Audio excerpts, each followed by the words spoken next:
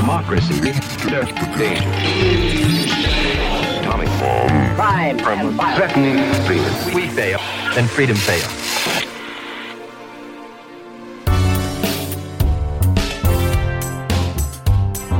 Hello and welcome to Out of Order, the German Marshall Fund podcast discussing how our world was, is, and will be ordered. My name is Peter Sparding and I will function as your host for this episode. So last time we talked about Germany and its potential to be the defender of the liberal order or the last man or last woman standing. So this week we want to change this a bit and talk about China. Luckily, as I don't know much about China, I'm here with two of our best experts on the subject. Andrew Small, who's a senior fellow in our Asia program. Hello. And Amy Studdert, back again from the last episode, also here to help us. Hello. So to start, I thought we'll kick us off by thinking a bit about the idea that China could fill the void that some people are saying is left by the US turning away from the liberal order, especially on trade. Obviously, we saw the now famous speech by the Chinese president last year at Davos following the election of Donald Trump. But what does it actually mean? Andrew, let me turn to you first and tell us, is this a realistic option? So I think you had a slightly febrile period in the few months after Donald Trump was taking office. There was a huge level of anxiety on the part of a lot of countries about the fate of globalization, the fate of the liberal order, where there were various candidates to swing in as the new leader. Now, Germany, which you discussed in the last episode, was effectively anointed by default. It was resistant and has been resistant to taking on this role. Xi Jinping, by contrast, really stepped in with this Davos speech to make a point of positioning China in a very different way from the way we've expected. The Chinese don't even normally go to Davos on a particularly large scale. This was a very pointed effort that took place in the period after Donald Trump's election and in the early days of the new administration to say China is going to fill some element of this role. China is going to stand up as a new economic engine and a defender, really, of globalization, not the liberal order. I mean, if you read the speech that was given at the time, it's not. And of course, Xi Jinping and the Chinese Communist Party have never purported to be defenders of liberalism as such. But the view was that the United States, in some respects, under Donald Trump, might be a threat to various basic pillars of the international order. The UN, the global trade system, agreements on climate, the Paris Climate Agreement, and that China was not. And that whatever you thought of China, China had the capacity, at least economically, and the political clout to be able to step in and shore up the system in certain ways during a period in which there was a high level of anxiety from a lot of other countries. Now, the reaction from a lot of sinologists to this was still, this is preposterous. It's implausible that China can occupy this sort of role. It was a kind of very dismissive reaction all round. And certainly all of the reasons that people have been skeptical about China's leadership in various of these spheres hadn't really gone away. But it is reflective, I think, of a different mindset that you've seen under Xi Jinping, that you also saw in his speech at Party Congress a few months back. China at the center, China stepping up to occupy a central role, the precise opposite from the traditional precepts that guided Chinese foreign policy since Deng Xiaoping: hide your brightness, bide your time. And now the mantra was effectively, our time has come, China is stepping up. Now, lots of people wanted to call China's bluff on this, of course, particularly on the economic side. China had been seen as, if anything, the main threat to the global trading system, as I think we'll get on to talk about. And in practice, despite all of the openness to receptivity to this message from the Chinese, there hasn't really been, in the period since the Davos speech, any signal of greater openness, greater willingness to make the sorts of adjustments that might have been required to make this narrative actually a plausible one. But you have still, in the intervening period, had a situation in which China turns up at international trade meetings and stands up in favor of the multilateral trading system. China stands up for a position on climate that wasn't even the position it had taken a few years back when it had been the villain in Copenhagen and things. So even with all of the implausible nature of what Xi Jinping was claiming at this time, there's still in the background a sort of slight temptation on some people's parts to look to China to not, again, shore up a liberal order, but at least shore up some of the basic principles of international order. I think this gets us into this question of what is the liberal international order. There's the democracy element, which of course China is absolutely not supportive of and is in various ways undermined internationally as well as certainly in its own country, and is sort of one of the most authoritarian countries in the world at the moment, and is taking authoritarianism to whole new levels. So certainly on that element, it's clear that we can say that it hasn't been a supporter of the liberal order. There are elements, however, of the liberal world order that it has benefited from. And even if it's followed that order to the letter rather than in spirit on trade, on economic cooperation, on rule of law questions around territorial disputes, China sees its own success as being dependent on the success of the world. And so it's on the economic piece, especially, I think in the preceding year, you had seen China attempting to spin a narrative and perhaps actually in practice say we are a responsible economic power with the establishment of the AIIB, for instance, or with One Belt, One Road. It was an effort to exert influence internationally, economically in a way that strengthened the region around it, which is within the spirit of institutions that have been created in the past, whether it's the World Bank or the ADB or whatever. And so I think you saw China sort of taking on this responsibility, sense of responsibility, sense that in order to continue to be successful, China needed to invest certainly in the region around it, if not more broadly. There was a sort of sense of trying to rein back some of the bad actors, Chinese bad actors who'd sort of undermined Chinese soft power in Africa, in developing countries in Africa and so on.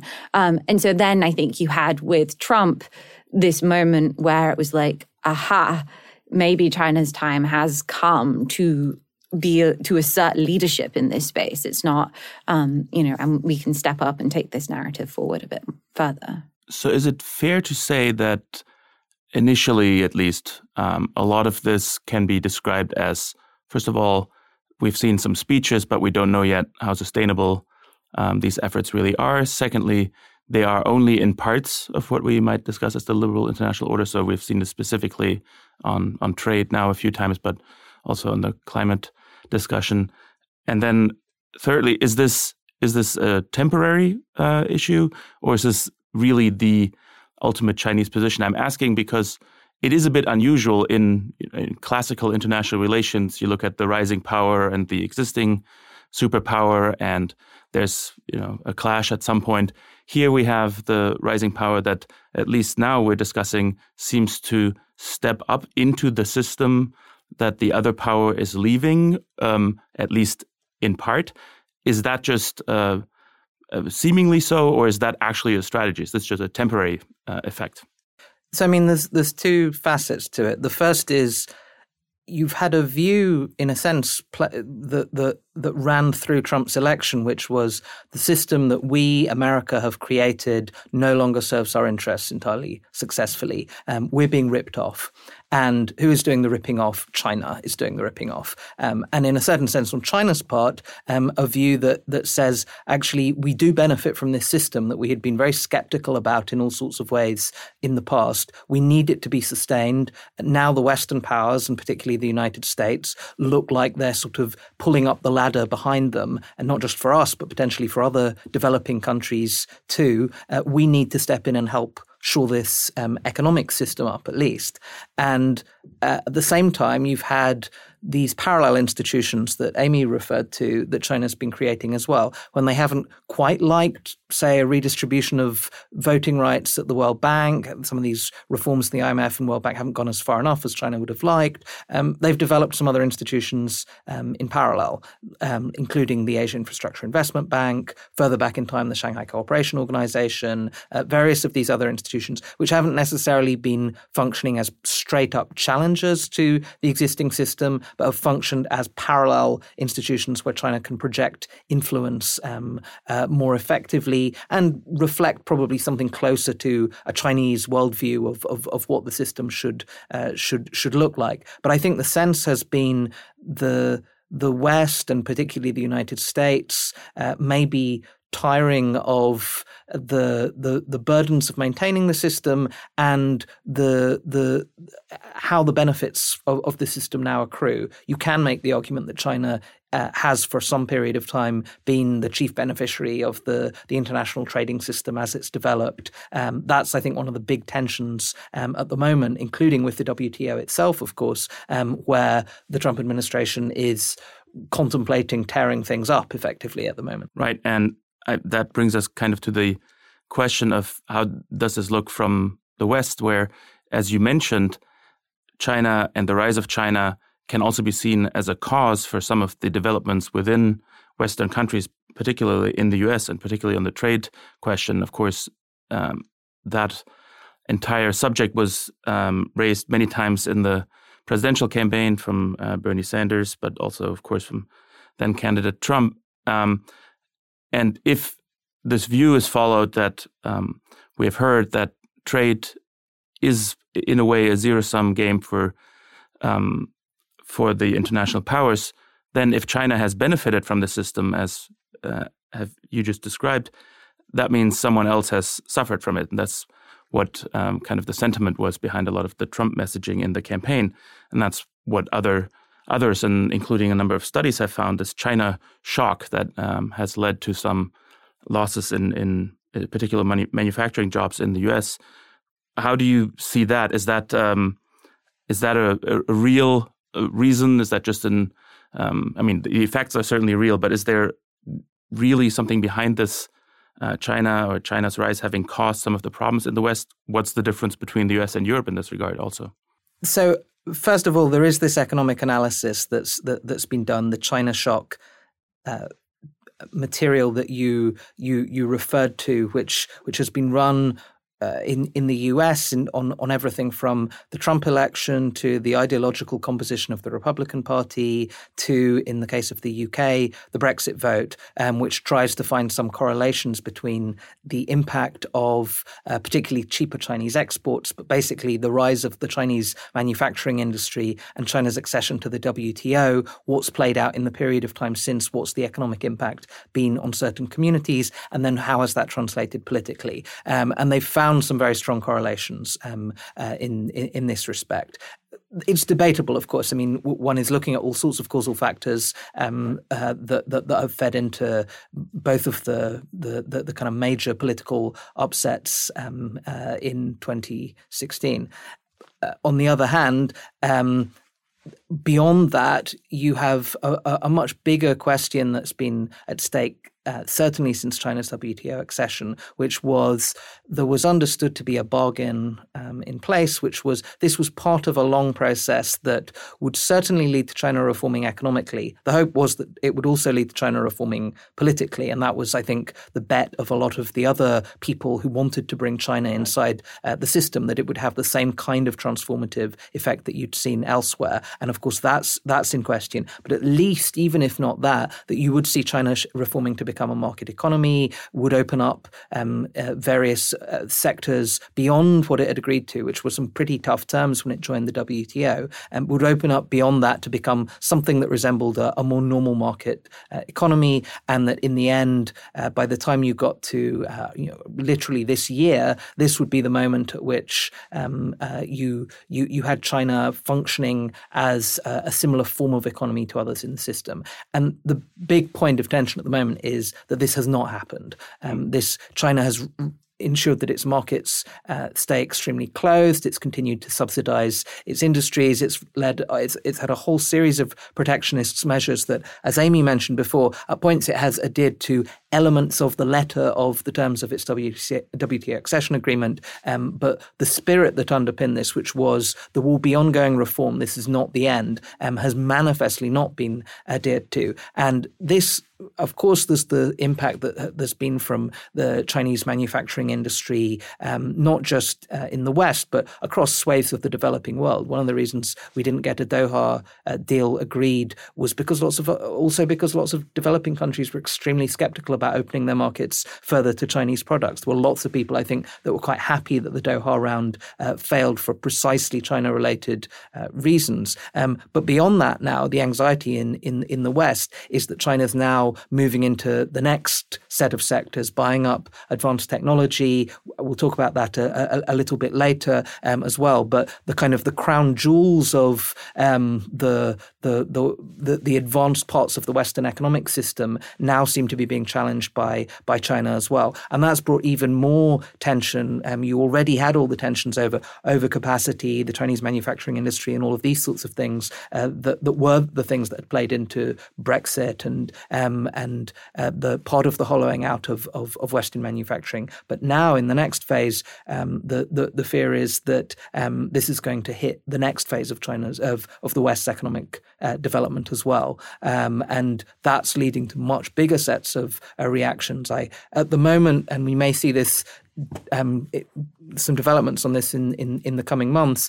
There's significant attempts to review the Committee on Foreign Investment in the United States, which is the security review process for overseas investments coming in. A lot of which are directed at China, and a lot of these cases that are causing anxiety now. I think we'll talk about some of these tech issues a little bit more later, but a lot of these are involving Chinese acquisitions of advanced technologies, where it's actually uncertain what the military impact of some of these is even going to be. But in Europe, you've seen this with a couple of the major cases, particularly in Germany, KUKA, Robotics, Extron, some of these companies that have led to, I think, where in a previous phase the hope had been China will step in and bail out failing car industries like Volvo, as they did in Sweden. You've now instead had a situation where China's buying up major chemicals companies, major robotics companies, and in very sensitive areas that have started to push the Europeans in a direction that they had not before, which is to take much more seriously the question of investment screening at an EU-wide level and in the countries that are the biggest targets of this, the major Western economies, the major economies in Western Europe. I find this very interesting that this China shock, which is a huge issue in the US, is not as apparent in Europe, or at least in some European countries, at least not in the fact that the attitudes towards trade have changed. And I looked at some studies about this, and they found that particularly Germany, a country that obviously is very dependent on trade, was not hit as hard by the increased numbers of Chinese imports. And there are a number of reasons for this. There's already less exposure to Chinese imports, but also that Germany had already undergone an adjustment because of the opening of Eastern Europe and the effect that it had on its manufacturing. And then thirdly, that there was also kind of an adjustment because China had a huge demand for the kind of products that Germany produces. So in a way, Germany was ideally situated to balance the negative impacts of such a shock so that they're not maybe as felt as they are here. And then secondly, I think this is an interesting comparison also because on the kind of shock we see here from trade, really there isn't much to soften the blow here. You have some trade adjustments, packages that always get passed and so on, but you don't have the kind of social system as you do in many European countries. So these impacts, as they show in the famous studies, can be quite severe in specific regions and sectors. So there's an economic impact and there's also a social impact, exactly, yeah. right? And one of the really interesting things in the U.S. has been, you look at coal miners, right? The coal industry. And it's not just an economic question. It's also that you have parts of West Virginia that were built around, the entire social identity was built around the coal industry. And you have exactly the same thing with various other sectors, whether it's car manufacturing or whatever manufacturing there is. And I think that perhaps one of the things that you don't have as much of in Europe is these sort of single industry places, locations that you get here. The sort of, it's just not as, the US is much more diffuse in terms of where these economies sit. And so you have entire communities that are incredibly hard hit in a way that you wouldn't have in continental Europe. And this is precisely the countries where you have seen the so-called China shock have been the Anglo-American economic model countries. It's been parts of England that have been particularly poor at adapting, but having the kind of central government support that you've seen elsewhere. There's been less of a level of concern for a managed transition there than perhaps you've seen elsewhere in Europe. And so in one sense, if looking at the way these economies have moved since going back to at least the 80s, you can see why the impact and the political impact of some of these developments is felt much more acutely there than in countries where there was much more concern about how that transition is managed. One of the findings around the China shock is studied in the Brexit context was, and I don't know if this was the same in the US, but it was that people were more likely to vote Brexit if they lived in an area, in a location that had been affected by the China shock, not just an industry that had been affected by the China shock, so right? The entire region has been... Exactly. So a nurse or a teacher or whatever would be more likely to vote Brexit, would be more angry at the government if a number of their neighbors had suffered economically. And the argument with the China shock analysis was not necessarily that any of the people involved actually blamed China. That's part of it. I mean, when you're talking about public opinion in these cases, it's not necessarily been the analysis has been looking for some of the correlations, but it's not necessarily been the case that China has particularly been the villain. Of course, in lots of cases, the villains have been immigrants or the European Union or a whole series of other targets. The argument has been that the economic forces that have been critical have been these, even when people have not necessarily been aware of them. And of course, in some of these places as well, I mean, there are. If you look at public opinion in Europe and the US vis-a-vis China, there are places where there is anxiety that is specifically China-directed. There are sectors, including, say, steel or somewhere like that, where people are acutely conscious of the impact of what's been going on in that heavily subsidized, massive overcapacity kind of sector and what that impact has amounted to. But I think the case in the economic analysis that was run around these elections and the referendum was that this goes actually well beyond and anything that people are even aware of in terms of what the China-specific impact on manufacturing industries in some of these countries has looked like. So interestingly, I think there's a bit of consensus among economists now that there has been some sort of shock. There's the discussion, of course, on the degree and whether some of this was, unfairly achieved through currency manipulations in the earlier years. But on the question of what to do about this, there's some discussion. And one reaction, obviously, is what we're seeing here now with President Trump, at least so far, mostly in rhetoric, taking a tough stand on trade issues with China. And I saw a description of what might happen by Paul Krugman that he wrote about a year ago that I thought was interesting. He said, this is like the incident where you've just run over a pedestrian in your car and now trying to fix it, you back up over the same pedestrian again. Basically, he's saying trying to fix this in a confrontational approach could cause even more disruptions, thereby hitting the same segments or regions or so again. I don't know really if that's the right way of looking at it, but the promises that were made during the campaign here about bringing back manufacturing jobs and so on, it seems hard to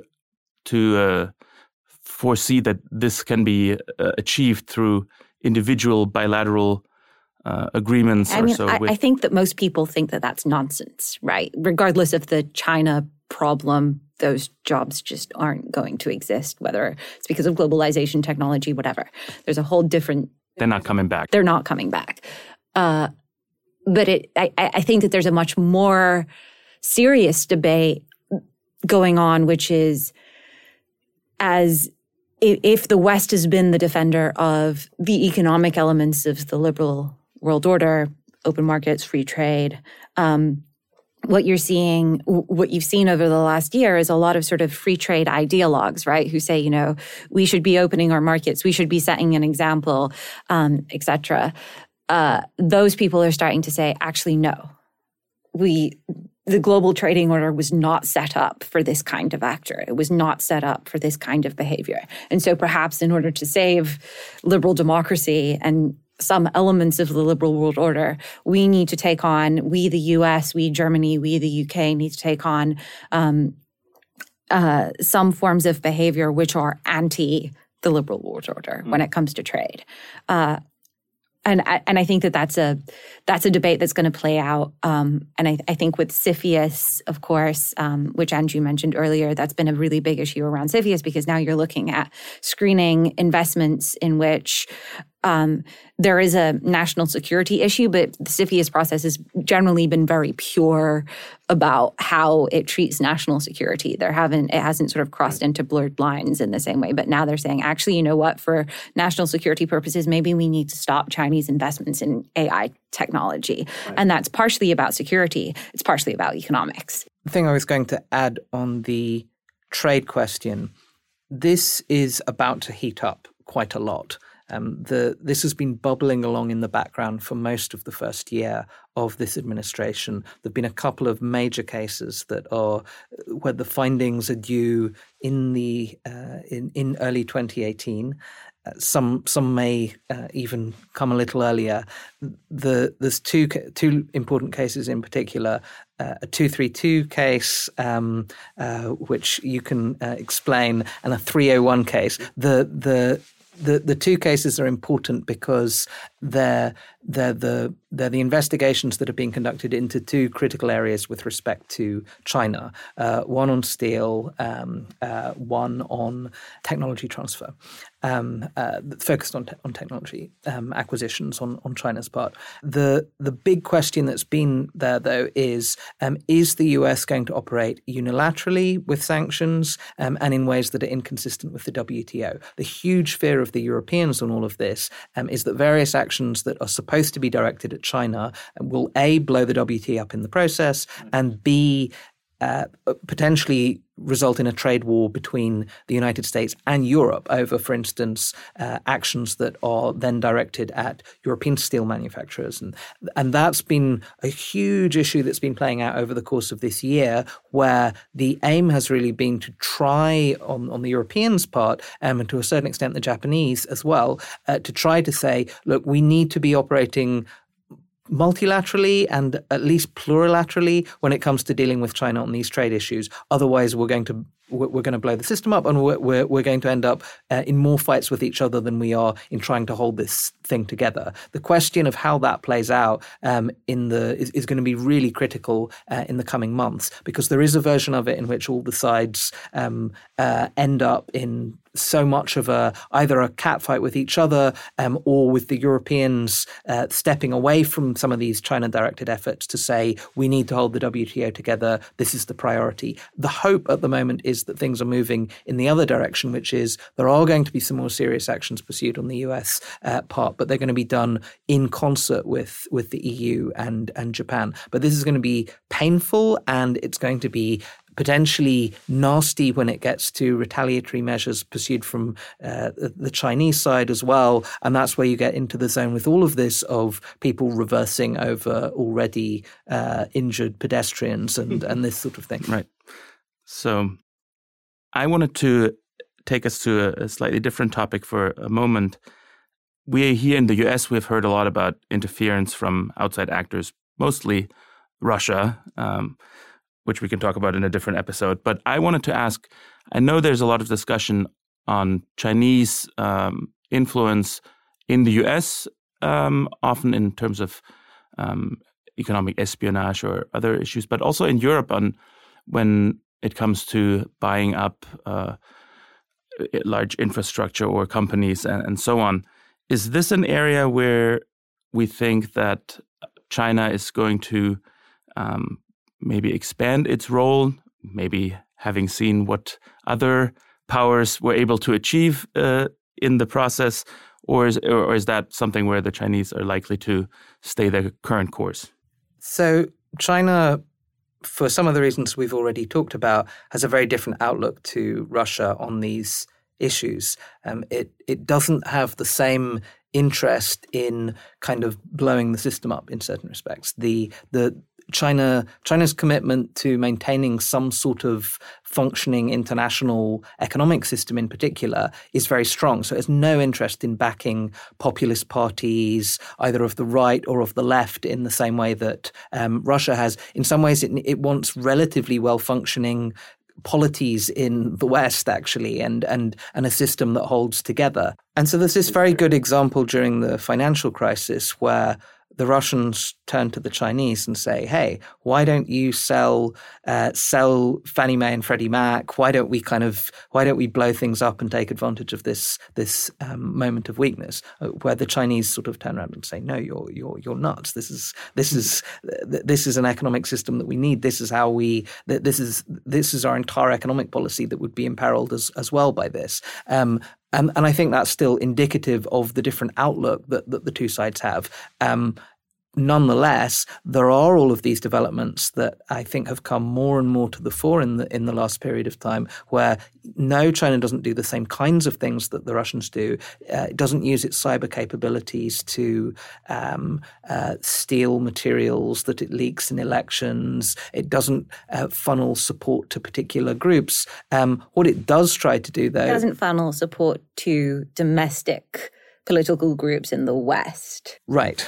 What it specifically tries to do, though, is promote a pro-China view in various of these countries, nullify various efforts to push back against things that China is doing, and in certain respects, whether it comes to dissident groups, whether it comes to Taiwan, whether it comes to human rights, whether it comes to the Dalai Lama, to try and kind of rebalance the playing field in ways that make it harder and harder for various countries to pursue the sorts of policies that they pursued in the past on this. And they've been doing it in ways that have been increasingly controversial. The big case that's blown up in the last period of time was in Australia, where there were sums of money being channeled into the Australian political system in large volumes by Chinese-linked donors.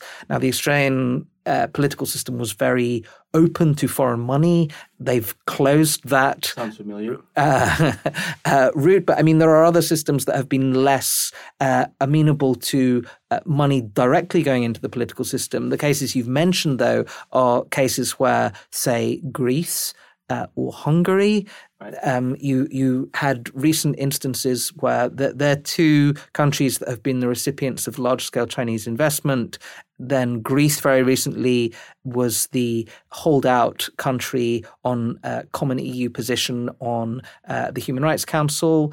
And both Greece and Hungary were countries that refused to sign on to the EU statement on the South China Sea after the arbitral tribunal ruling in the major dispute between the Philippines and China. And the sense has been that China is using its money to influence these sorts of policies, but doing so in some of these cases. Most countries do pursue some version of this.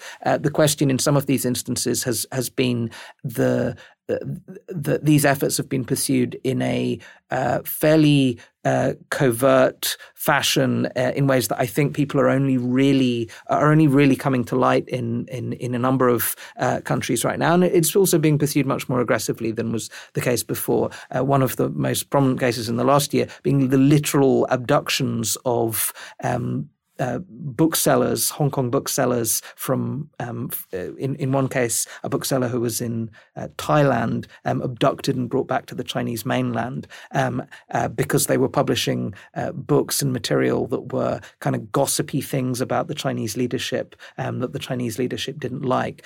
So the sense is that the domestic issues in China and the sort of repression that you're seeing at home in China, the tentacles of this are then being spread overseas in ways that are far more aggressive and have some serious implications for being able to defend a system of free speech and human rights. You've seen academic publishing houses under pressure not to publish texts that will be critical of China, pulling articles that are critical of China. And the sense is that, again, these efforts are stepping up considerably. It's not using some of the tools that we've seen Russia use, right? It has engaged in information operations in various different ways. But as with the economic question, it's about creating a pro-China environment. It's not about blowing up. Right. The goals differ. Yeah. More on the Chinese goal is fundamentally quite traditional in terms of how foreign policy works. And that said, you do see domestically as well, the Chinese government has done exactly the same thing, flooding articles with positive comments that, in the same way that Russian bot farms will, or positive comments about the Chinese government or whatever, suppressing certain forms of information. Certainly espionage and a lot of espionage in South Asia and Southeast Asia, where China is very aware of internal political conversations in, say, Vietnam, which it perhaps wouldn't be if it weren't using its technological skills to be in rooms in which it is not. And the concern is, of course, that if China chose to pursue an even more robust approach in terms of an ideological agenda that isn't, again, not necessarily the same as Russia's, but more of a sort of concerted effort to promote a sort of illiberal order, the means it has are actually substantially greater than Russia's. The cyber reach, the financial means, all of these sorts of things. Russia certainly has advanced cyber capabilities and has the military means, but China has different access to certain sorts of tools, and the financial resources alone are prodigious, and that's the concern as much at the moment has been, what does Chinese money buy in the international order? Going back to Amy raised the Belt and Road Initiative. The concern about the Belt and Road Initiative that some countries have is as much that you will have, particularly in the developing world, kind of mirroring of the sorts of domestic developments that you've seen in China, increasingly embedded in these investments in overseas, whether that's the way China chooses to run its internet, a whole series of these sorts of things. This gets to a really important point that we haven't yet addressed, which is, as you see, the election of Donald Trump was for China, for some in China, an opportunity to say, the democratic capitalist model is wrong, is ineffective. There were all these weak. articles about gleefulness in Shanghai and so about the election. But exactly. And so, I think to your point, you had been seeing in Asia, especially, an increasing adoption of various Chinese tactics, various Chinese laws around the internet that were authoritarian in nature, sort of strongman leadership style, in sort of inspired by Xi Jinping in various different ways, rising up in various bits of Asia. And so, while it might not necessarily be a concrete strategy, I do think that there's certainly an issue that is, in the current context, China looks like something to aspire to and the United States does not necessarily. Well, this is kind of a perfect setup for the last question or bit I wanted to raise. Andrew, you mentioned already that China, if it chose, has vast capabilities in the cyber realm, but also financially and so on. And I know, Amy, you with your other hat working on technology have looked into this quite a bit. And that's the question of whether there's a contest for the future or a new space race. I know you guys want to discuss the terminology here, but and that is, what if China or a country like China takes the lead, or maybe it has? You can inform us in a minute on matters of AI or questions in space or nanotech and so on. What would that mean for our system? So Alec Ross, who's currently running for governor of Maryland, but was Hillary Clinton's advisor when she was Secretary of State, he wrote this wonderful book called Industries of the Future. And in it, he cites various conversations with Chinese businessmen and generals and so on. And one of the quotes that really stuck out to me was he's talking to a Chinese businessman, and the businessman says, we really think that the internet extended U.S. superpower status by 15 years. China's going to be ahead on whatever the next technology is. And you're seeing, so China over certainly the last 50 years perhaps, has understood and made central in its strategy this sense that being the leader in technology is what leads to superpower status. That is where it comes from. And there was an understanding of this during the space race, which is why this terminology springs to my mind, at least, between the United States and Russia. The competition to get to the moon was about demonstrating the value of the systems that the two sides had, and it was about demonstrating economic power, ideological power, all of that. It wasn't actually about getting to the moon. Although that my system is better than yours. Yeah. Although that is certainly very worthwhile. We have better technology than you, and it demonstrates things about military prowess as well. And so China has very clearly pursued that strategy for a very long time. I think that's got into the news a lot more. It's been there have been various statements, various plans released that say, China's going to be at the head of this technology, that technology. Obviously, the one that we're talking about right now is artificial intelligence. China is making a really heavy push on artificial intelligence, but it's also done the same thing on space. It's done the same thing on genetics and biotechnology, really on quantum computing. It's also sort of developed a strategy that says we'll be at the forefront. Any emerging technology, China's tried to be there. And this is important because technologies and their applications are the products of the ideologies that they come from, right? So you look at something like the internet. A U.S.-developed internet is one that is open and free and sort of somewhat libertarian in its so far in the way that it's used. The Chinese internet is not like that. It is closed, it's controlled, it's used as a mechanism for control. And had the Chinese introduced the internet to the world, perhaps the internet that we saw globally would be fundamentally different to what it is today. And perhaps they would never have developed the internet because they wouldn't have been particularly keen on the idea of instantaneous communication between large groups of people. And so how technology develops and where it develops is really important. And so I think with AI, one of the big concerns is that a Chinese-developed AI might be the same technology, but in China will be used as a means of control and as a mechanism of the state, essentially, rather than as, whatever other applications it could have. And the concern, I suppose, as well, going into this, particularly for artificial intelligence, has been that the Chinese system may actually have advantages in the way that it operates. In terms of it, the standard position has been that there are so many elements about the US innovation system that allow these advances and mean that the US retains an edge.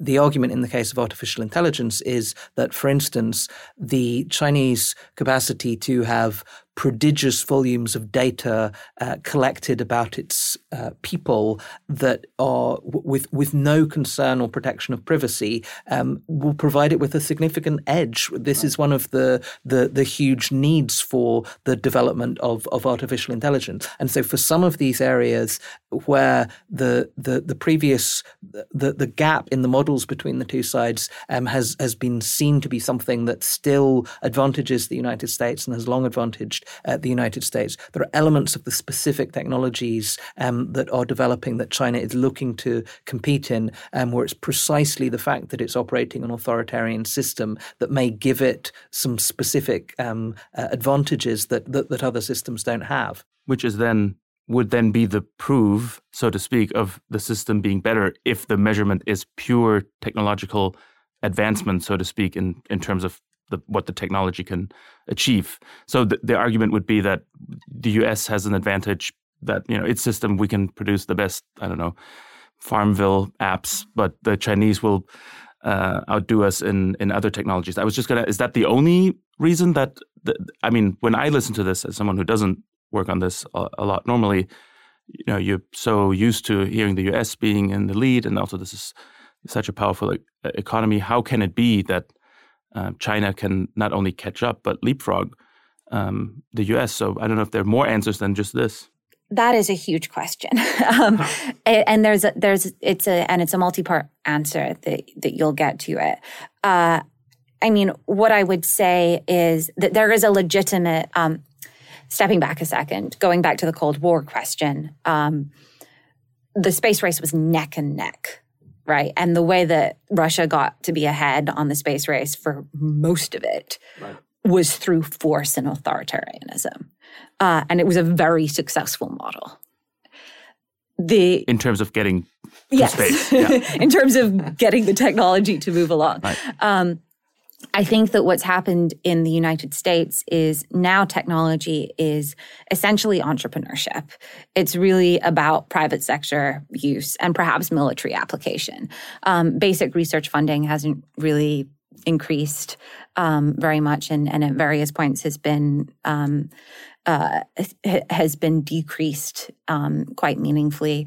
And so instead, all of the AI researchers in the US are with private companies. They're at Facebook, they're at Google, and they have their lab set up and they're doing work. But at some point, they're going to be told, okay, so how do we make a profit from this? How do we use this to better deliver ads to whoever else? And that's not how groundbreaking technology is developed. Right. Groundbreaking technology is developed through large-scale government investment or, whatever kind of investment that doesn't have a profit motive as on the immediate horizon for the next 5 to 10 years.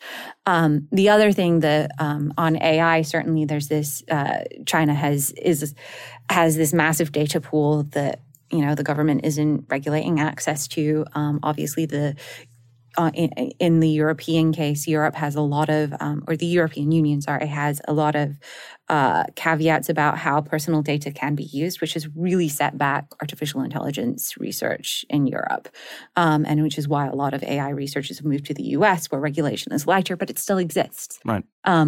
It doesn't in China. On genetics, it's been the same thing. There are So there's this amazing breakthrough called CRISPR technology, where you can essentially edit the DNA. Slightly terrifying, yeah. Fix various genetic issues that you might have inherited is the dream of where we'll get to. Testing for CRISPR in the United States is very difficult. This is a really sensitive technology. And so a lot of the testing has been done in partnership with Chinese labs. And China has done a lot of the most interesting tests. And Chinese labs have done the most interesting tests. So that's a part of it. The other part is that China has lots of money. And so it's just Chinese venture capital money is all over Silicon Valley. It's also present in Europe, but there are directives from the Chinese government that say, okay, go buy all emerging technology. And it doesn't matter if you bring it back to China. It doesn't matter if, you think it's going to be profitable. Just go and buy companies. And so they've done that. And they have a hand in lots of Silicon Valley companies just through money. A third piece is that they've stolen a lot of technology. And so, of course, this is the economic espionage question that you referenced earlier. They've just wholesale hacked into databases and taken technology back to China. They have created partnerships with Western companies and acquired technology that way, right? Whether it's trains or Danish satellites or, whatever it is. And so that's how they sort of got to the starting line that put them in the same place as the US and Europe. And then one of the more interesting developments, I think, since the Trump election is the Chinese government made a conscious decision to attract STEM immigrants who have usually come to the United States. But as Trump and his administration started to crack down on immigrants, and a lot of that is targeted against tech talent and the H-1B program, which a lot of tech immigrants, engineering immigrants come into the U.S. on, China has tried to fill that path. And to some extent, it has succeeded and is attracting a lot of really great AI researchers. Although, I mean, this is still one of the big weaknesses that is there on the Chinese side. For all the claims about the difficulties of attracting talent in the current context and the specific obstacles that have been put in place of that, there are still real reasons why, beyond kind of some of these very targeted sectors, people don't necessarily want to go and work. Still more attractive to live in California than... among other things. And I mean, if the Chinese work visa system is not in itself... And language is probably... language, I mean, there are still real difficulties there, but I think the issue on this is as much having got to kind of a starting line in various areas, is there just enough indigenous talent anyway to be able to power ahead with this? I mean, what is some of these are going to be differences on the margins, but there's the level of need to import talent in some of these sectors.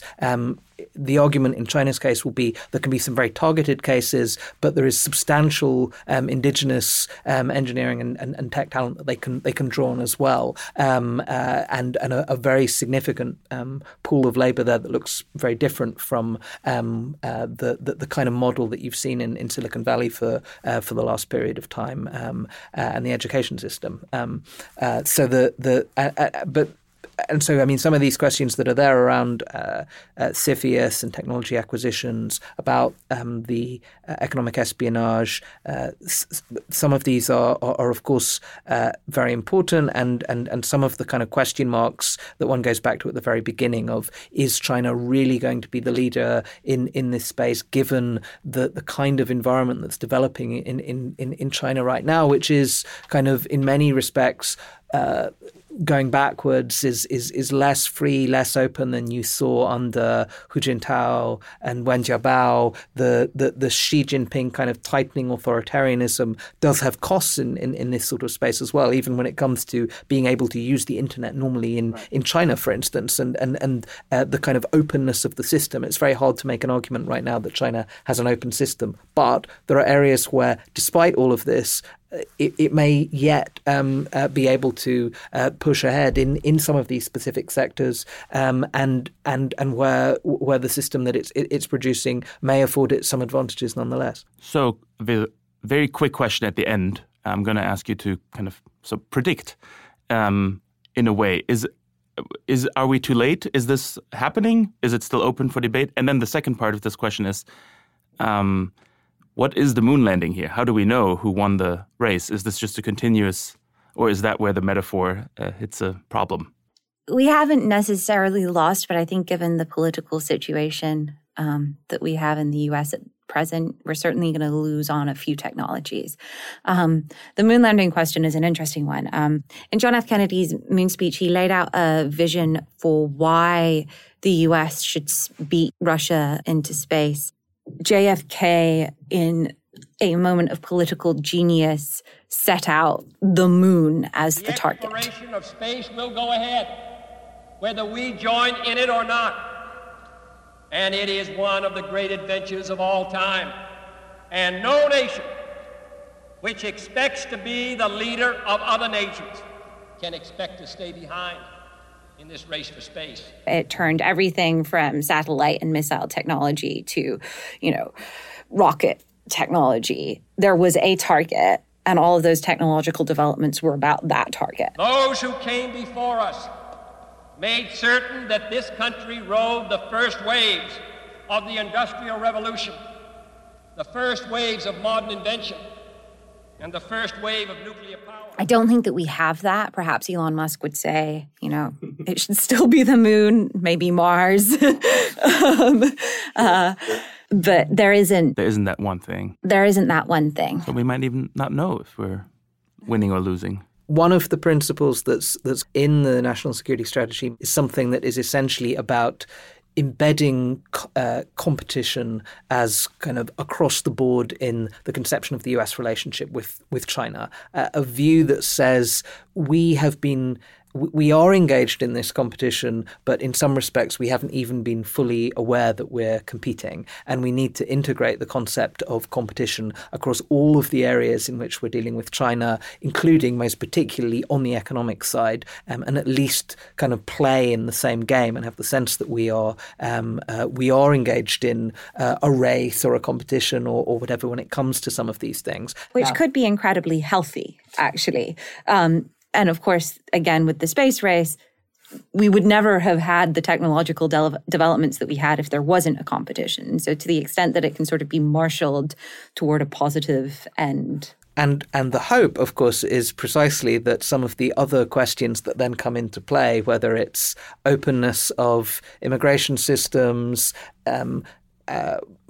multilateral trade deals and the advantages that this affords, investment in basic science, a whole series of these questions that have been at stake, when reframed as part of some kind of great competition, might actually look more attractive in that context, perhaps, than in a framework in which the issues at play are simply around manufacturing job losses and these sorts of issues. These are questions, of course, that get to the core not just of the economic future and who wins in tech, but some really basic questions about the military capabilities and the military edge that the United States has as well. This has been one of the problems with the CFIUS process that we were talking about before. You don't even know in some of these Silicon Valley acquisitions whether the technologies that are being acquired have military application or... This is the Ghost Fleet moment, that famous book. But maybe let's end the discussion on this subject here on this more hopeful note and turn to our segment with which we like to close out the podcast, and that's the famous Think or Tank. Is it already famous? It's famous. It's famous. I've decided it stays. So, Amy, do you want to go first? So I'm going to recommend a book called China's Techno Warriors by Evan Feigenbaum. It's absolutely fantastic. It was his PhD thesis when he was studying in Stanford and was sort of embedded in a sort of Palo Alto scene, and sort of looking at tech and looking at China. And I think it was written in 2001 or 2002 or something like that. But it's well worth a read in terms of the sort of the strategy that China has had around technology, and what the battles internally within China have been around technology over the last 50 years. Okay, so I also have a Think piece, and it's called Are Private Schools Immoral? It's an interview that appeared a few weeks ago in The Atlantic and on the Atlantic Interview podcast. It's a discussion between Jeffrey Goldberg and Nikole Hannah-Jones about race, education, and hypocrisy. And as someone who hasn't grown up in the United States, I just found this discussion about school segregation and related issues very interesting, and it has left me thinking now for a few weeks, so I can only recommend that you read or listen to it. Andrew.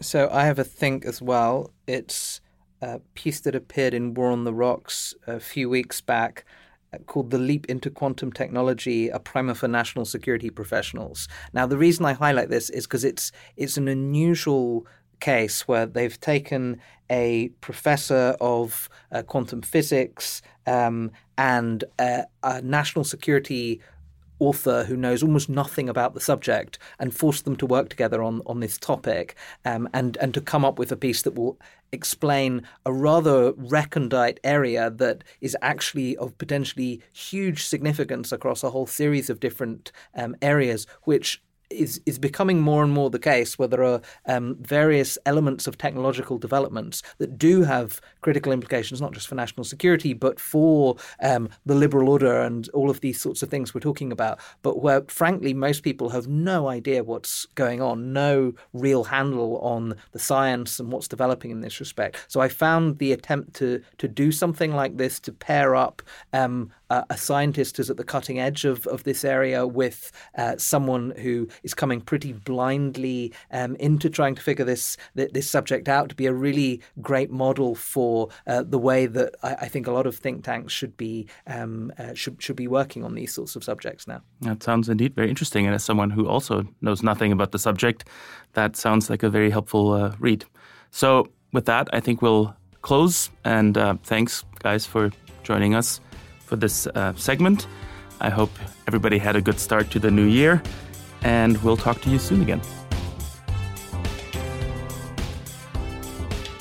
Out of Order is a GMF podcast produced by Kelsey Glover with help from Natalie Himmel, sound design by Zachary Tarrant with help from Clara John.